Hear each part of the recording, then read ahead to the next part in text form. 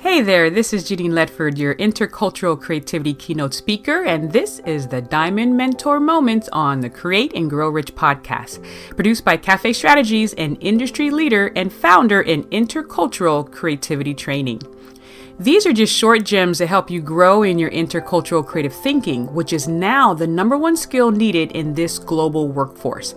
We hope you enjoy the lessons learned here, and don't forget to look for the book, The 7 Gems of Intercultural Creativity, How to Connect, Create, and Innovate Across Cultural Lines. Now enjoy this gem. Hey, this is Genein, and I am here with your Diamond Mentor moment for May. Today, I'm going to talk about an important critical element for intercultural competency and for creative thinking development. Who am I going to talk about? Curious George, the curious little monkey. Curiosity. Who knew this little monkey running around being in everything, getting his hands in everything, had the trait that would be a critical element for organizations to survive today? CEOs, leadership, C-suite, and your employees need this element to survive. Quick story, my son, I have a 3-year-old son. And one day he was just cutting, right? He was cutting paper and practicing how to cut paper. He did a great job. And then I turned to do something else. And I suddenly hear my husband say, no. And it turned out he stopped cutting the paper and he started cutting his placemat made out of rubber. And so, your first reaction is say, no. And then I sat there and I looked at him and I was like, it's not that he was trying to destroy the placemat. I think he was just being curious. He knows what the sensation of paper feels like, but he doesn't know what it feels like to cut rubber.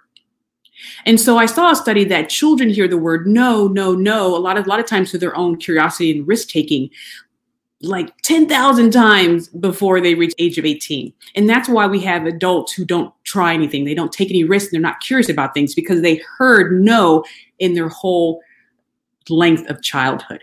I don't want that to be my own son. He's the creative kid. He's Sean, the creative kid. How can I, break down his own curiosity? What I end up doing in my own home is we got together lots of different things that have lots of different textures and put them in a bag. And that's his curious cutting bag, things like this rubber thing. And you see, he's already did a number on that and cloth and just different materials just for him to experience cutting different materials because he was curious about it. So I always want him to be in a home of curiosity. Now, what does that mean for the workplace? What does that mean for employees? What does that mean for our leadership and our C-suite? Curiosity is now not the number one, but a huge element in your people creating value, which is going to move your organization forward.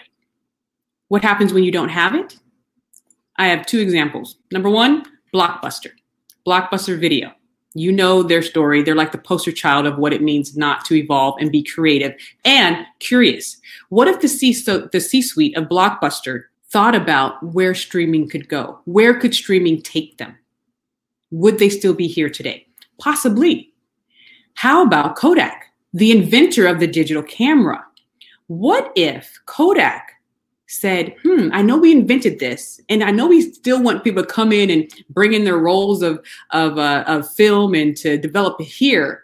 But what if this is where the future is going, where people keep their pictures on their camera and develop it when they choose to do so? What could that look like?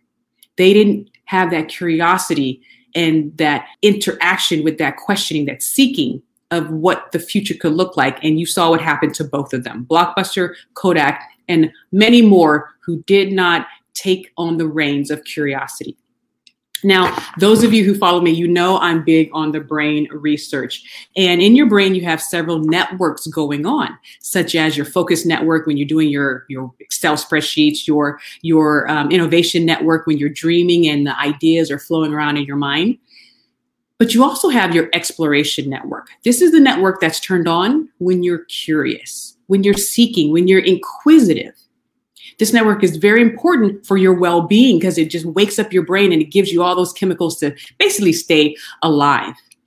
And so I want you to understand how important this is and how important it is for leadership to identify what curious looks like in your teams. And are you building a psychologically safe environment and culture to cultivate that curiosity?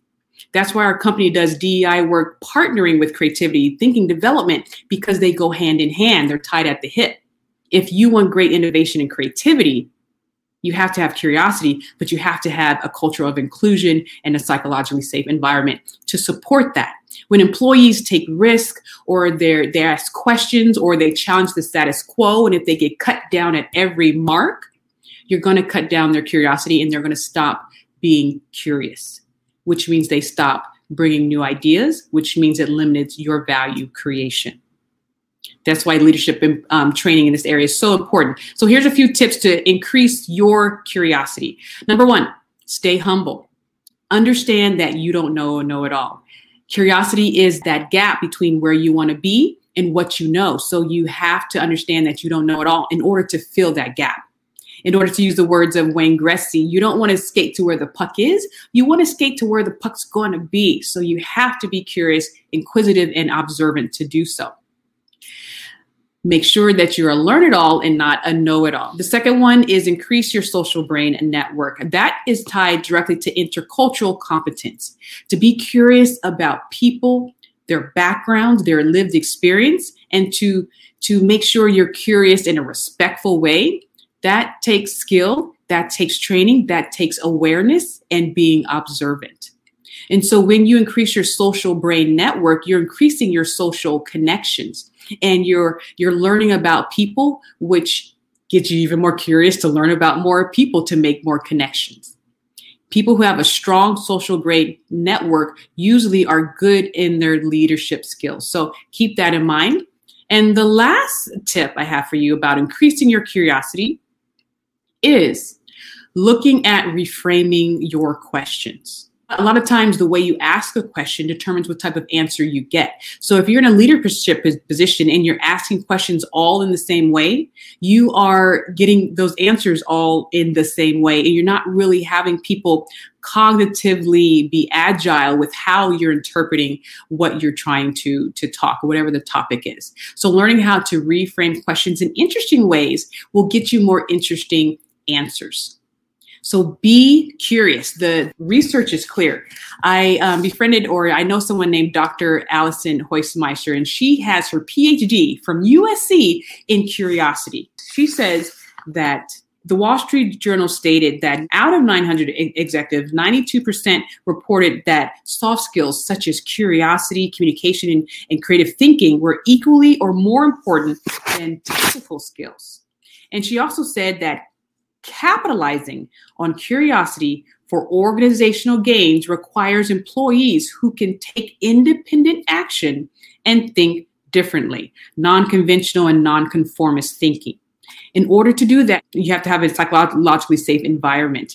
You have to be able to challenge the status quo. There has to be leadership in place that is consultative and supportive and challenging, yet not authoritative, where no one can speak up outside of their job description.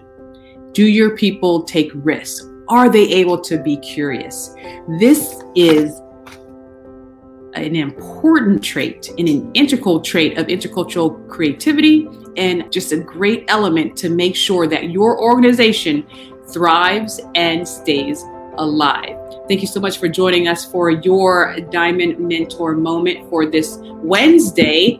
Be curious, be observant, and be you. I will see you next time. Bye-bye.